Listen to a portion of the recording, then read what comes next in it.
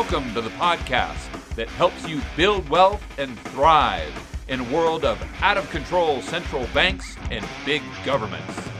This is the Rebel Capitalist Show. All right, guys, I got my good friend Robert Barnes here. Robert, welcome to the Rebel Capitalist Show, my friend. Glad to be here. So we got a lot to talk about. First and foremost, I need to tell you a funny story. I think you'll get a kick out of this. So I just started bowling a while ago, and as you would imagine, I didn't know what I was doing, so I went straight to YouTube to try to look for a bowling tutorial. And the first tutorial that popped up, I'm like, oh, wow, this title, thumbnail looks good. And I noticed that it's from a channel called Viva. I'm like, Viva? And I looked at the second name, and it was Viva Fry. And I'm like, no. I'm not. This was on my TV, so I couldn't see like his little profile picture. And I'm like, no, this can't. I'm like, what are the chances that there's another YouTuber with the exact same weird name, because it's so unique. So I clicked on the video, and sure enough, the first screen, you got this guy coming in like this, and it's Viva Fry. It is Viva Fry. I'm like, what is going on here? And I looked at the video, it's like 4 years ago, and he was doing this bowling tutorial, and the guy's incredible. Did you know that he's like an amazing bowler? Yep. Yeah. He's a great bowler. That was one of his viral videos. He had one where a squirrel took a camera, took one of those little mini GoPros and went running around with it. And there's some older videos of him doing running while doing karaoke, running while doing singing, like running in his suit, running out all that, because he was trying to figure out a way to break through, and then he just went back to his more natural space of law and politics, and that's where he ultimately found his audience. But yeah, there's all these great eclectic videos he's done with his family, done by himself, that are fascinating. But he's a great bowler.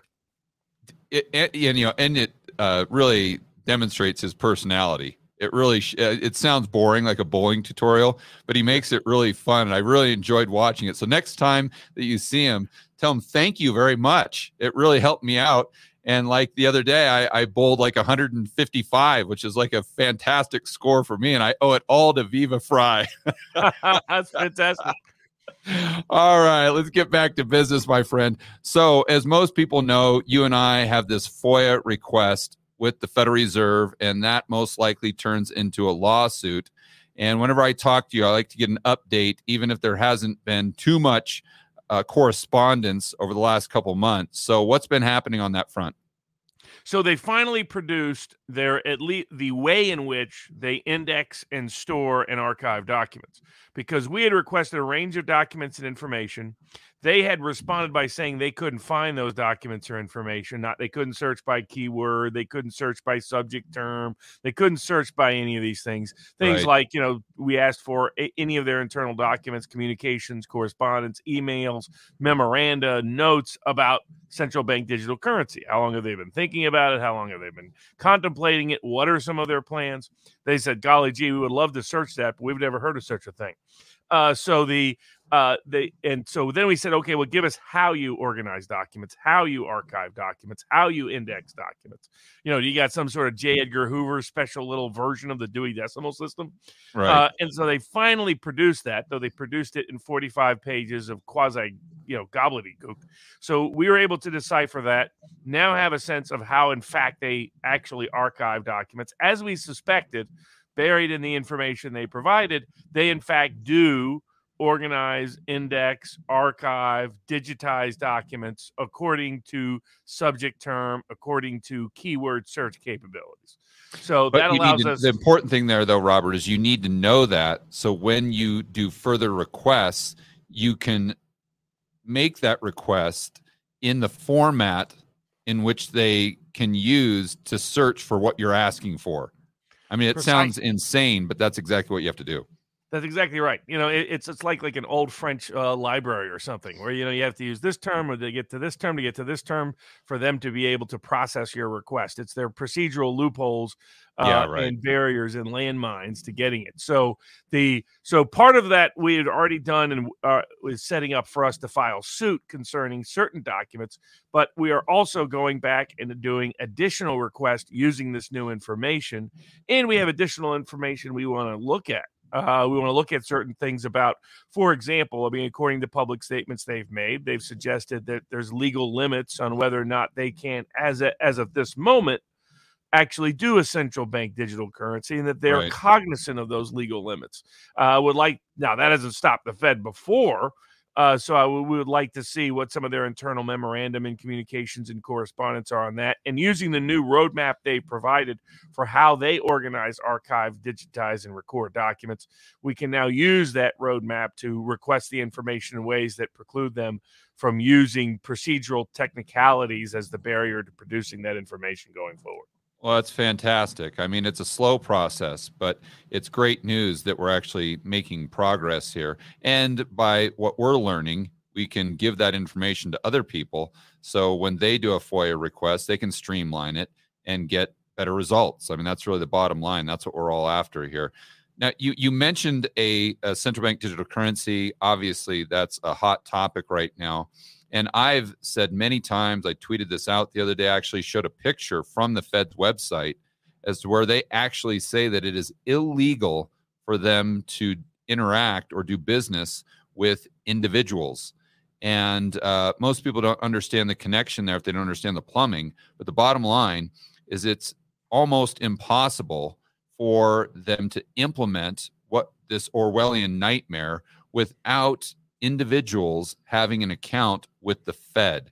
So, and I know you talked to Viva about this the other day on a live stream. So what are the details there? Is that part of the Federal Reserve Act, or from a legal standpoint, why are they saying that? They're correct legally. Now, they've used it to try to be a barrier to banks and institutions even forming accounts at the Federal Reserve that they don't want present. For example, there's the application to be a full reserve bank. I think there's 2 pending, and they find every excuse in the book not to allow someone to actually form a full reserve bank rather than a fractional reserve banking system. You're like, why would the Fed do that? It's because the Fed is there to prop up the existing banking system and select politically preferred and politically privileged banks, not actually facilitate an effective and efficient monetary system. Yeah, and to be clear, Robert, I want to be very clear there. And correct me if I'm wrong, but what you're saying is there's a couple banks right now that are full reserve, and that's kind of their selling point. But they want an account with the Fed so they can transact with other banks, or else, why would a customer want to bank with them? So they have to request, say, hey, Federal Reserve, we want a bank account. It's going to be a liability on your balance sheet, but we want a bank account with you, just like JP Morgan, just like Wells Fargo, just like Bank of America. They have to go through that request process. And so the Fed is kind of pushing them back a little bit, saying, slow your roll there, my friend. We might not give you access to our balance sheet. We might not give you that account. And if they don't, then it makes it very difficult for those full reserve banks to do business with other banks. Exactly. And so in the same vein, they use that legal authority to limit access to the Fed to prohibit en masse individuals from having accounts at the Fed. Now, that is statutorily driven. They're given no authority to provide individual direct access to the Federal Reserve System to any individual, period. Only a licensed, chartered, approved financial institution and a bank can do so. And so, and you're right, as you figure out the architecture and the plumbing and the engineering of what a central bank digital currency would actually look like, then it defectively depends upon direct individual access to the Federal Reserve, which legally cannot happen right now. This is why they've previously admitted that despite Biden's, effort to investigate and things like this, they legally can't do a central bank digital currency without Congress changing the law and the president changing the law. And I think you're right to highlight what manufactured crisis will they use as a pretext to try to change that law, because that's the first step before they can functionally do a central bank digital currency, at least in the United States. Elsewhere, less legal restraint. So what is your view of what Ron DeSantis is doing in Florida and Ted Cruz, where they're coming out with these proposed bills or laws that would actually ban a central bank digital currency. I mean, I like the fact that they're getting this out and making the public aware of this, but I'm a little concerned that it makes people hyper-focused on a CBDC, while at the same time, if we have more of these banking crises, the natural response, I think, from the central planners will be, hey, why do you want your dollars to be a liability of Wells Fargo? Just move your dollars onto the Fed's balance sheet. And to your point, de facto, that is a CBDC, even though they're not calling it that. And my concern there is that all of these people who value freedom, liberty, and privacy are pushing back against a CBDC, because that's what Ron DeSantis and Ted Cruz are talking about. While at the same time, they say, oh, yeah, just moving my account from Wells Fargo to the Fed, yeah, it's a no-brainer. You're going to pay me 5% interest when I'm only getting 50 basis points at my bank. And plus, I don't have to worry about taking a haircut if my bank goes bust. Yeah, no problem. Let's make it happen. And then 6 months later, they wake up with a social credit score, and they're sitting there scratching their head saying, well, wait a minute. How on earth did that happen? They didn't implement a CBDC. And you see that. So what are your thoughts there on what DeSantis and Cruz are doing? I mean, mostly what they're doing, I think, is just sort of political symbolism. I mean, particularly DeSantis, because there's a lot of limits on the ability of a state government. Like Texas is talking about doing their own gold-backed gold-backed currency. Yeah, for me, that's a lot more interesting. I think as a sort of technical, strategic proposal, but politically, legally, no impact because state governments can't do it. My ancestors were all from Rhode Island on the Barnes side. When the Constitution did not include a Bill of Rights, we protested, voted no until it did include a Bill of Rights. And Rhode Island was one of those states issuing its own currency. Didn't agree to a national currency system. Well, then they sent in the army, and so we decided, we'll protest next week. They had to modify. But since then, states can't really do much about the monetary system because it's effectively federalized and nationalized in the United States.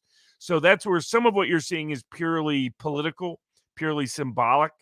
But also, I agree with you that they're distracting from the core issue. If they were serious about limiting central bank digital currencies, not only would they be focused on the Fed and have a laser focus on the Fed, they would have broader legislation to take away the things a central bank digital currency could most problematically do in terms of surveillance, in terms of sharing information with the state, in terms of all the things that go into the legal architecture of a social credit score, for example. Ban those things.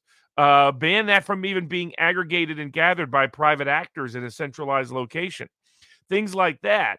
And they're not, which tells me either they just don't fully understand the issue. That wouldn't be a shock given modern politicians and the monetary system. Right. But also just told me that they're looking for donations. They're looking for polls. They're looking for something to talk about in the press.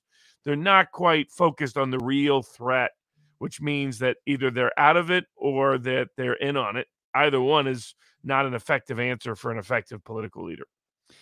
Yeah. So another component that would need to, that would be required if all these Orwellian things that you talk about, and I don't need to go over them. Everyone knows the downside of a central bank digital currency, but let's just focus on the social score. In order for them to implement something like this, people not only would have to have an account with the Fed or the Treasury so they could consolidate all of the data with the transactions, but they would also have to change the point of sale software. And this is something that I've been pounding the table on for a few months here, and I don't think people really get this, because they think about a central bank digital currency as though it's programmable money, as though somehow the currency, the software that's being used is going to be able to recognize if you go to Chipotle, if you're buying a steak burrito or if you're buying a tofu burrito. And what most people really haven't thought through is that would require the point of sale software at the merchant level to change in order to give the central planners that detailed data. Because right now we know that Wells Fargo gets the vendor and they get the amount of the transaction. So if you went to Chipotle today for lunch, you'd go to Wells Fargo and it would say Chipotle, $20, but it wouldn't say tofu burrito or beef burrito. And that's the detailed information that the central planners need, because if you go to the gas station, okay, did you spend $20 on water, or did you spend $20 on diesel fuel? Because those two would definitely impact your social score differently. So my question is, how do we make the public aware of that first and foremost? And does the federal government currently have the ability to require a business at a local level to use some sort of point of sale software to plug into this network?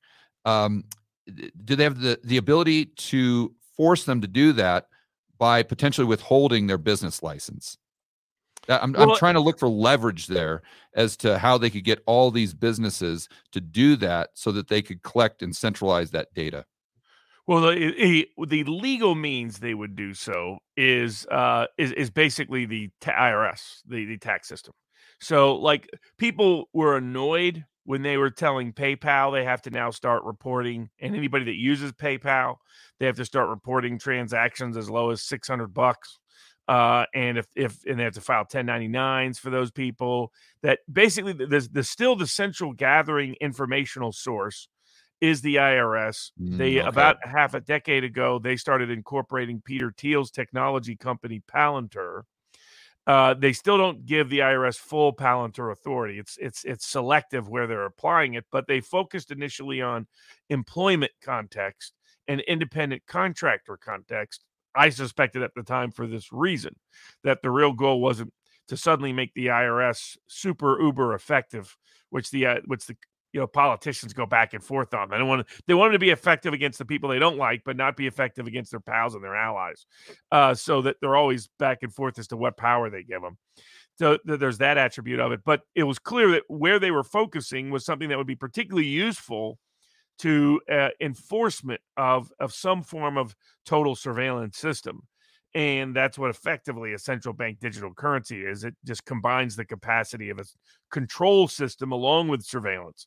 But you're right, in order to have the control, you need the surveillance. Right. And what they could do is they could force real-time disclosures using some contemporary software. They need to come up with the software, right? But to enforce reporting requirements. And say, we'll simplify and streamline your reporting requirements for you. You as a merchant just use this software.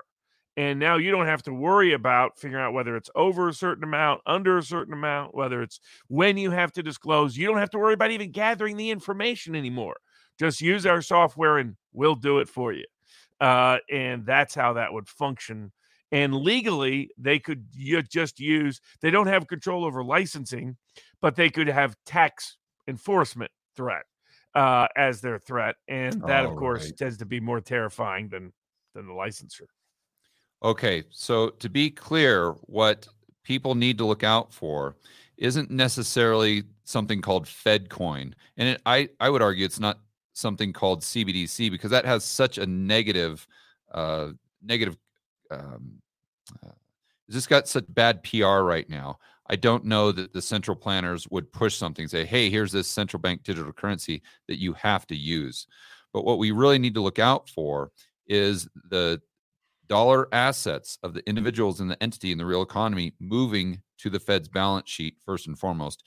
And then we also need to look out for some sort of federal push where they're encouraging or forcing businesses to change their point of sale software that would add that surveillance component. Exactly. And they're already doing it in bits. Are they really worried about massive tax evasion of people who owed PayPal for $700 last year? No. Right.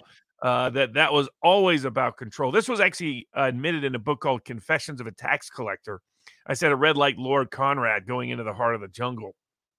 And basically the guy describes how, as the IRS themselves and IRS commissioners and the Fed, some of the documents we're looking for from the Fed, different people have said in public speeches and public statements over the years that they could just print money if they wanted to. So why do we even have a tax collection system?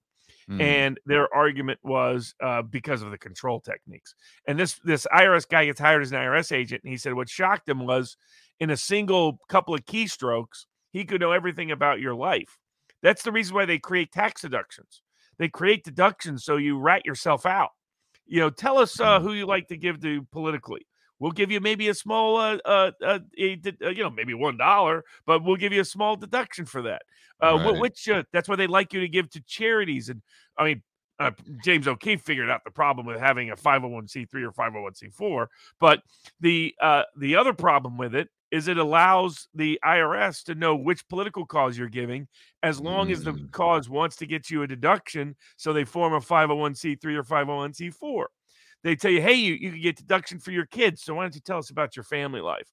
Maybe you can get deductions for things you do for your church. So tell us which church you go to, what religion you ascribe to. People go into the confession booth every single year and rat themselves out.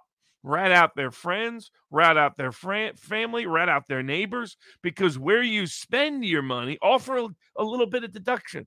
Where you spend your money tells people who you are and what you're about. And you combine that database.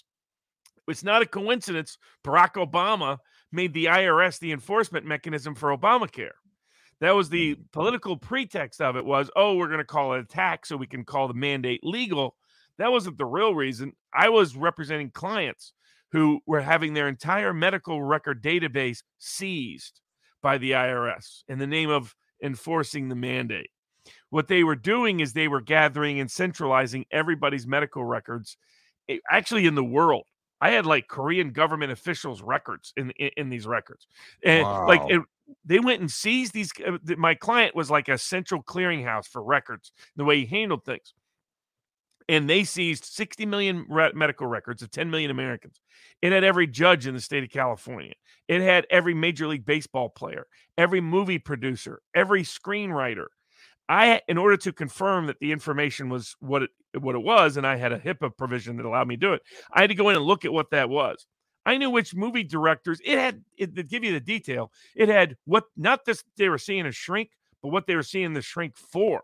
What their family was going to, whether they had any people going for sex addiction, secret drug treatment, whether certain baseball players had hidden injuries, whether certain actors had secret heart problems that made them unbondable, which movie directors had a serious foot fetish. I mean, you name it. I called it J. Edgar Hoover's wet dream of a blackmail file. And how were they getting that level of information? Were the people that were deducting those expenses just divulging that level of detail? Or two different things were happening. One, a lot of that detail is disclosed. If initially they're disclosing it themselves, more and more they're gathering that information from third parties for 1099 purposes on the guys that they need to know how to classify the amount. So they're going to keep requiring you give more and more detail about why you paid somebody something. But in the medical record context, they do it for coding purposes. For coding purposes, to prove reasonableness and necessity in case either an insurance company or the government second guesses a bill, they had to disclose what it was all for. And in order to enforce the mandate, all the medical records were going to the IRS. The IRS has everybody's medical records for the last 10 years. And I mean, I ended up filing suit on it, and we stopped them from getting it to the scale they wanted to at the time. And this was 10 years ago. We filed 2 big lawsuits. They thanked my client for by putting him under massive criminal investigation for 5 years. That was the payback for him ratting out the IRS and what they were doing. But you combine those records, tax and financial records, with the information that they're gathering through Facebook on people's social media activities. I can buy a database right now and have 50 data points on a person, on what they said on Facebook, what they said on Twitter, what they said in public space, what magazines they subscribe to, there's a reason why they track you on the internet in terms of all the different sites you go to. That information is being sold to third parties that now have it on people around the world. And so some people are really off the grid. Some people would be shocked that I have access to as much as 400 data points on a single individual. I use it in jury selection from private vendors that's legally available already. Combine that with their medical records and their tax and financial records that the IRS gets to gather, And remember, the IRS can already gather your bank records. There's a case before the U.S. Supreme Court right now where they want to gather records without telling you that they're doing so. Right now, if they go to your bank, they're supposed to tell you that they're getting those records from the bank about you. They've been using different excuses to get around that. In the U.S. Supreme Court, they're asking the U.S. Supreme Court to give them the approval to not even notify you. So if they have all of your bank record transactions, they build all of that into a database, and they've created a social credit score system already, like an algorithm. Yeah, exactly. Then they can implement and enforce it through a central bank digital currency. But you're right, there's certain technical components they need to implement, and those technical components require revisions in the law as they currently exist. and that's what we need to be aware of. So we need to know what those technical points are. So when we see them, and when we see the central planners trying to implement them, that's how we push back. You've got to really identify the pressure points, because if you just try to attack the whole thing, then it's just completely overwhelming. Or if you get hyper focused on Fed's balance sheet with individuals and with this point of sale software, and maybe a couple others that you might point out, that's how we win. That's how we take our energy and come together as a group and really push back efficiently. I wanted to quickly interrupt this interview to ask you a serious question. Are you someone that realizes we are headed straight for an economic recession, maybe even worse? Do you also realize that the government is trying to restrict your freedom, liberty, and privacy on a daily basis? We've all heard in the news lately about central bank digital currencies, and it's not a matter of if we get them, it's simply a matter of when. But although you know we're facing all of these problems, you don't know what to do about it. How do you protect your wealth or grow your wealth when we're dealing with a very volatile economic environment? Or how do you maintain or increase your freedom and privacy when we have this woke Orwellian government that's trying to micromanage your life? Well, fortunately, got some good news for you. I have set up an event that is focused on helping you, the rebel capitalist, find solutions to these problems. It's all set up to help you build wealth and thrive in this world of out of control central banks and big governments. That event is Rebel Capitalists Live. It's going to be absolutely incredible. It's in Orlando, May 12th to the 14th. We're going to have speakers like Peter Schiff, Mike Maloney, Lynn Alden, Chris McIntosh, Brent Johnson, Jeff Snyder, Robert Barnes, just to name a few. So to get more information on how you can attend this incredible event that's going to give you actionable intel that will help you prepare for the rest of 2023 and beyond, go to rebelcapitalistlive.com, and I will see you in Orlando. It's also to alert people. I mean, this can impact people's investment decisions and the like as well, but to at least be alert that there might be, why some people have been asking, why did they take out Signature Bank when they probably didn't have to? It's not clear Signature Bank was actually itself failing.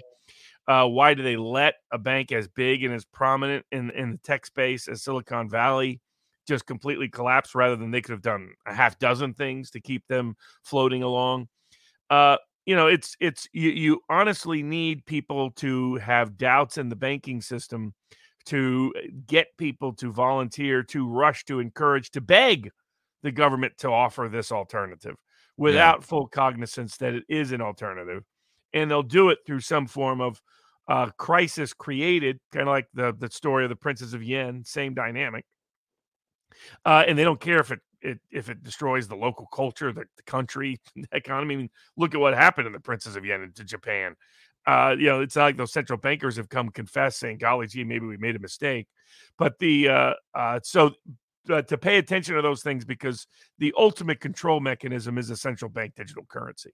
And they're already building the architecture for it. It's like Kissinger said, you control the food, you control the population, you control the oil, and you control continents, you control the money, you control the world. Yeah. Now, Putin is suggesting maybe not always, but in terms of he's pushing back in his own way in terms of what that Russia-Ukraine fight is really all about, is you have a country that's tried to stay out of the dollar-driven monetary system as much as it can, going back 20 years. That fight that looks like a military fight over an old ethnic geographic conflict is really a geopolitical fight over globalist control versus nationalist independence. And so people following that can follow that aspect as well. I've got a conspiracy theory for you, Robert, that I was thinking about the other day. Because I've always asked myself the question, I've encouraged other people to think through as kind of a thought experiment. How do we know there's not already a central bank digital currency? Like, how do you know that your account is with B of A? Assuming that it is. How do you know your account isn't already with the Fed? Like, how would you even know that? And so let's go back to Silicon Valley Bank and let's go back to Signature Bank. Isn't that odd that although we only have FDIC up to 250, they said everyone is going to be made whole. Every single depositor is going to be made whole. Well, and again, this is just a total conspiracy theory. I have nothing to back this up. I just thought it was an interesting idea. Maybe, just maybe, they had to make everyone whole because there's no way that the depositor could take a haircut because their account is already at the Fed. So well, you see what I'm saying? Yeah. Well, I think it, relates to Jeff Snyder's thesis of the Eurodollar system that, if you've had a system that in fact has really been operating in the shadows, that money is actually not being issued by central banks anymore, but by an international cartel of banks that are effectively kind of almost secretly in control, at least from the public purview, of our monetary system. And how did they do that? They did it by the technological revolution, if you posit his theory, created the opportunity for them to shift to a ledger-driven system that could easily accomplish exactly what you're talking about. Because you don't really, half the time it's obvious the system doesn't even know what's on whose books. Why do you have sudden repo problems just sporadically pop up over and over again? It suggests that even the banks, even these thieves, don't trust one another. Yeah, well, I've got another conspiracy theory for you there as well. I was listening to Brett Weinstein the other day, who's one of my favorites, and it's his view or his base case that COVID was actually discovered right around September of 2019. And that's when they knew about it. I think the Chinese military games or something like that was right around that time. So when I heard him say that, I'm like, well, wait a minute. That's when we had the repo spike. And that's when the yield curve inverted.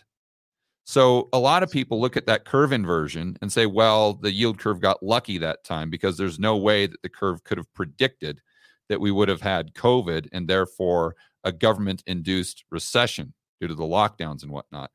But maybe COVID wasn't discovered in February or January. Maybe it was discovered in September. And the action that we saw in the repo market and the action we saw in the yield curve was a result of that information going to the insiders. Yeah. I remember you pointed out, I want to say almost 2 years ago, that somebody was betting in the market that come this summer, this was 2 years ago, that there would be the Fed rate cuts that based on where certain tail risks were popping up, and somebody was taking some big gamble positions. And at the time, I remember thinking that's kind of insane. This was just as inflation was getting going. It was clear that was going to be a political problem for the Fed. And yet here we are now, a couple of months away, where everybody kind of believes that by summer the Fed is going to be cutting. So it's clear there's some people that have insight. This goes back to 9/11. Whoever just magically decided to short airline stocks 2 days before. It's like, okay, maybe it was just one of the biggest shorts in airlines in history. That they just got incredibly lucky. But usually there's always somebody greedy that is always part of the scam or the system or knows something. And they always tip you off before anybody else does that something's coming, that it's useful to pay attention to those cues and clues in the market because somebody usually does know something the rest of us don't. Exactly. All right, but let's switch topics a little bit. I heard you on my good buddy Tom Wood's podcast the other day, and I'd strongly encourage everyone checking that out if you haven't. Tom is absolutely amazing. But you were talking about this issue with Trump and kind of the legality or illegality or kind of putting it in context viewing it through the lens of legal history. So can you kind of give us the insights there from a lawyer's view? Well, basically, we're now an honorary Latin American country. We've now reached that status. I think our crime rate is going to exceed Colombia's pretty soon. So at least in our major urban centers. You look at all the craziness that's taking place there. But we always associated third world countries with places where you criminally prosecute your leading political opponent. Not the United States. The United States has never indicted a former president before. It has never indicted the leading opponent of the existing political administration incumbent. We've now broke both of those, and they're trying to break it even more.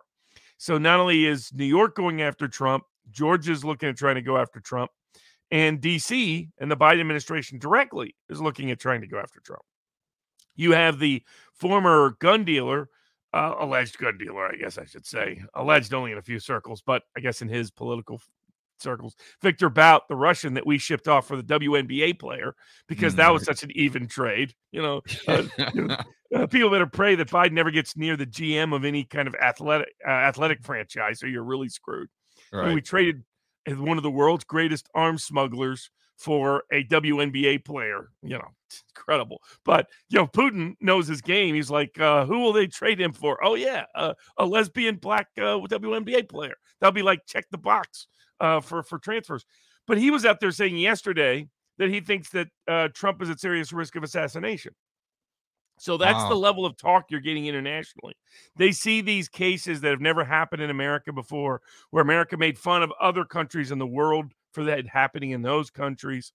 Navalny got his documentary about him. He's like the Lyndon LaRouche of Russia, where we pretended he was like this leading opponent.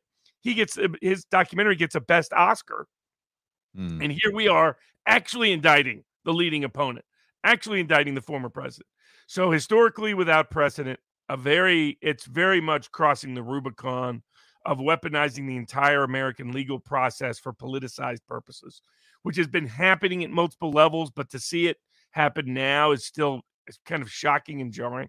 And that it happened in this case, a case that's legally, constitutionally, factually very, very weak, and politically not very appetizing to the American public. Why is it weak, Robert? Can you explain that? Sure. So it's factually weak because it relies upon an admitted fraudster, perjurer, disbarred lawyer, Michael Cohen, basically for any credible testimony that could possibly justify any of the facts in the indictment. Right. So it's factually weak there. Legally, it's outside the statute of limitations. There's a 5-year statute of limitations in place. This happened more than 6 years ago. In terms of the allegations, all happened in 2017. But also legally, it's deficient because you're politically protected in America under the First Amendment from campaign laws being applied to you in such a way that they would illicitly burden your speech. So, for example, Trump can spend as much money as he wants on his own campaign. Can't be limited. Can't be criminally punished for doing so, obviously. But that's effectively what they're trying to do here. They're trying to say he wanted to influence the 2016 election, so he spent a bunch of money by reimbursing Michael Cohen to hush up Stormy Daniels. Well, that's all legal under our campaign finance laws. So it doesn't even violate the law. It can't constitutionally. Right. And then the substance of the law requires intent to defraud.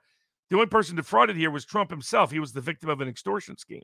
So it doesn't meet the criminal law itself, as well as statute of limitations problems. And then constitutionally, many problems, selective prosecution, due process violations in terms of venue abuse, in terms of grand jury abuse, and other issues. But the big one, in my view, is that I see the Constitution has an impeachment clause, and the impeachment clause says once you remove the president, you can only do it first by impeachment and conviction. But once he's an ex-president, once he's a prior president, then you can indict him, try him, and sentence him. But only then. There is no map in the Constitution for a local prosecutor being able to weaponize their criminal justice power by basically either extorting or usurping the power of the presidency by physically kidnapping them or threatening to do so and imprisoning them. Because otherwise, the president is at the whim of any random small town prosecutor anywhere in a country as big as ours. And he's no longer nationally elected. And I mean, they by golly would have tried to do it to Lincoln during the Civil War or even after it. They would have tried to do it to many presidents over our history if this was legal, if this was constitutional. So the Constitution set up a protocol. It said, okay, but you don't want someone who's a serial killer getting away with it because they're ex-president. So that the solution that the founders came up with was, okay, if it's that serious, then you can impeach him in the House and get a 2/3 vote in the Senate. Democrats and liberal legal scholars admitted this is a protocol that's applicable to an ex-president because they just did it to Trump. His trial in the Senate happened after he had left the presidency in his second impeachment trial. So to be clear, a president can be impeached after he is already out of office. And they proved that in the case of Trump, because he was out of office when he was tried in the Senate. And okay, so, and therefore, if that's true, then to go after Trump or any president after they're out of office, let's say they're a serial killer, to your point, they would have to first and foremost be impeached. And then after they're impeached, then the local attorney can go after them. Exactly. And the reason for this is some people said, why does it apply to an ex-president rather than a current president? The reason for that is simple. If a president knows that some local prosecutor will put him in prison while he's president, once he leaves the office, then he's subject to constant extortion by the local criminal justice prosecutorial power. And that's the problem. And it either encourages him to try to stay in power, or it encourages him to go basically not have the policy he would otherwise have in order to avoid that risk. And so that's where the founders came up with really a very simple but elegant mechanism that says we'll solve the problem of a true serial criminal and president, but we'll do so without jeopardizing the Constitution's framework for a nationally elected president. Because that's what the threat of a local prosecutor going rogue is a lot higher than the House and the Senate conspiring together to protect a serial killer. And if you have the latter problem, you got bigger problems, period. So that's where I think constitutionally, none of these indictments can go forward without going through the House and the Senate. They would do that, but for the fact they know they would lose in the Senate because they don't have the votes. So that's why they're trying to jeopardize our constitutional framework by weaponizing the legal system in the precise way the founders tried to prevent from ever occurring in the first place. So if they know that this case is done, like it's going to fall flat on its face, but the result is going to be Trump is going to get a lot of good PR, and it's going to increase his chances of becoming president, why are they doing it?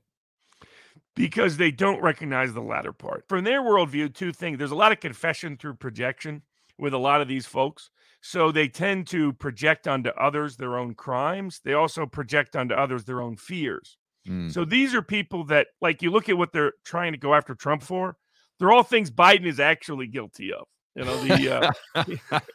Or Hillary Clinton is actually guilty of. Like, that's how she was in New York when she hired Christopher Steele, an ex-spy, to doctor a dossier that had fake information that was laundered through the CIA and the FBI to try to take out Trump and limit his policies while he was in office. She disguised all of it as legal fees. That's what she put on Perkins Code. That's how she hid it on the federal elections Republic reporting, so nobody knew about it. So exactly what Trump is being accused of is exactly what Hillary Clinton actually did. Then remember back to all the allegations that Trump's family was involved in corruption, involved in foreign or overseas stuff where they were trying to. Well, of course, that's exactly what Hunter Biden did on a regular basis. That was his daily job. So you see these, and of course, classified documents. Who was it that had classified documents everywhere? Well, Biden, even when he's back to a senator. In fact, it appears he was using that as part of the access to that he was selling through his son to enrich his whole family. Hey, by the way, look at this classified doc. This is who I am. I mean, that makes a lot of sense, though, Robert. It makes a lot of sense because, these politicians, they're not exactly creative geniuses, and they're not really intellectual types. So the only idea they can come up with is to pin a crime on someone, is to just look at the crimes they've committed and say, oh, well, we'll just do that. Yeah, I know that one real well.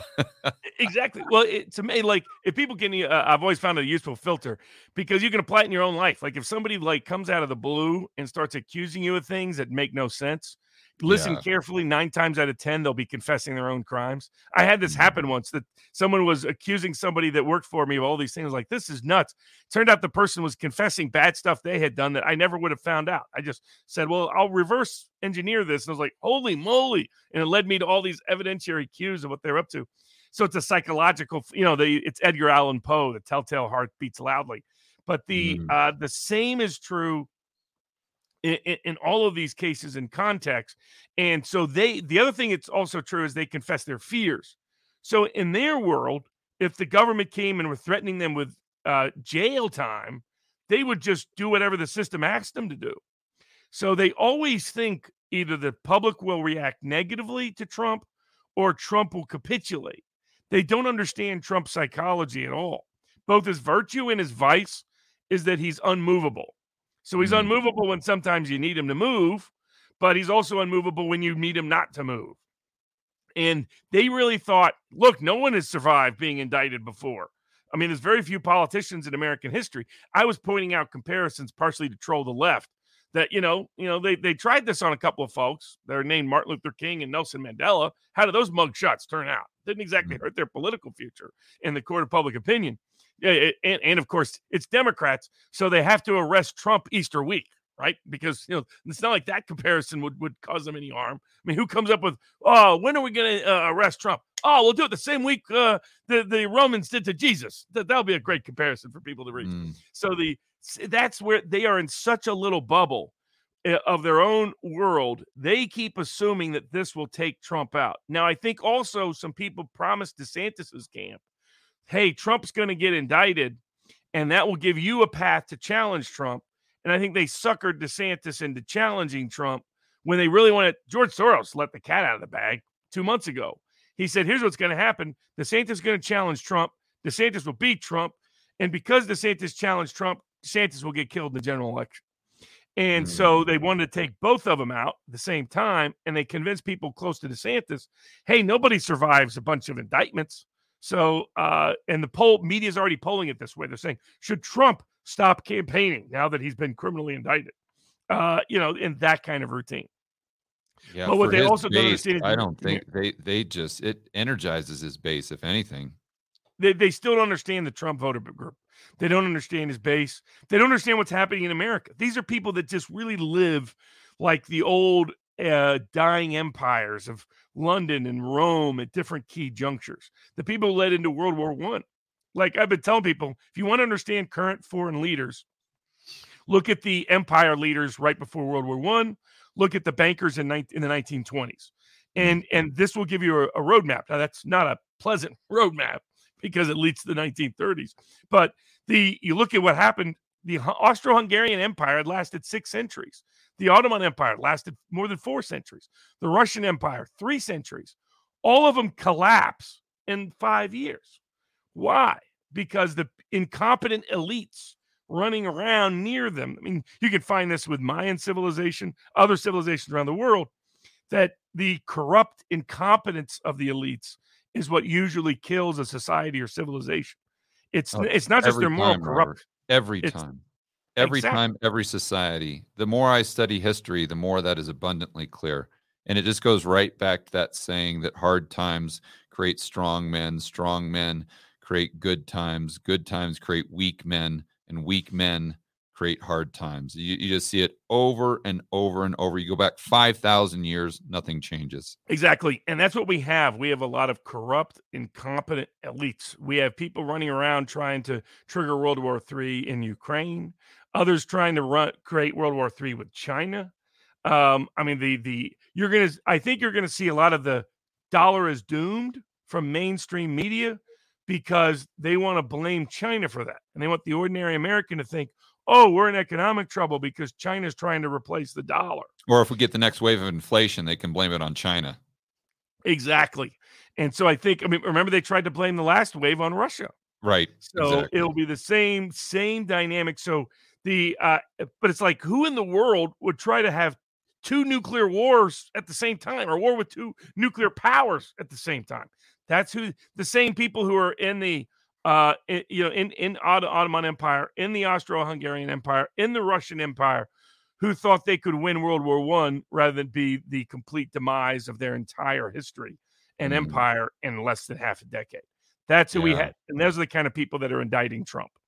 And it reminds me of that quote from Lenin, where he said that there's decades that go by when nothing happens, or maybe centuries that go by when nothing happens.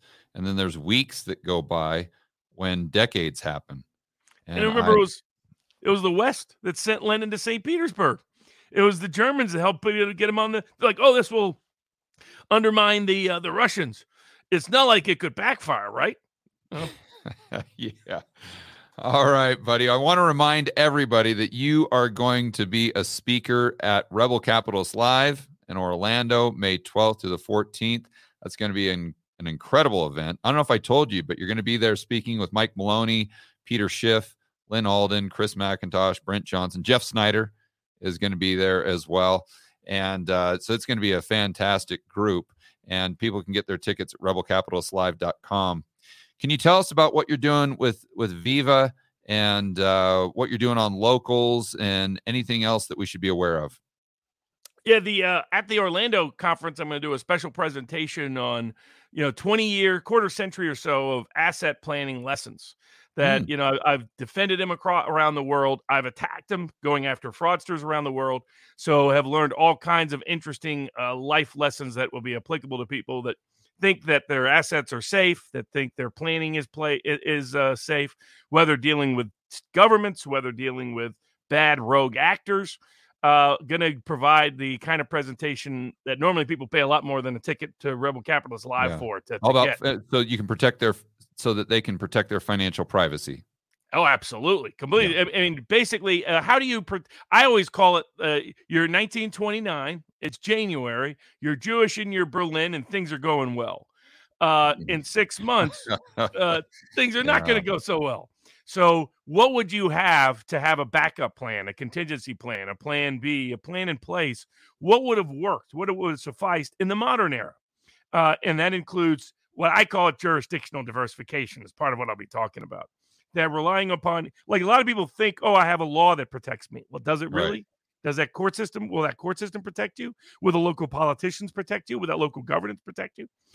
So people know about, hey, we should have stock portfolio diversification, but they should also have different kinds of asset diversification that goes way beyond that in terms of fungibility, accessibility, legal reporting requirements. There's some that apply. There's some that don't apply.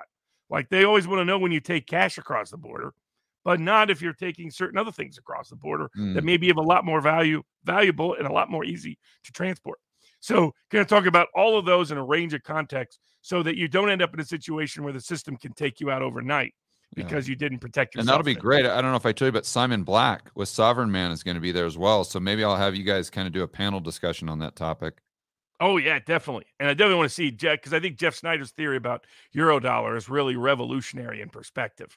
That it has so many different ramifications as you play it out. Yeah, it's not just a theory. I mean, it's basically an explanation. Yeah, it is. It is. And it's becoming more and more predictive in a wide range of contexts. So and then otherwise people can always find us at vivabarneslaw.locals.com.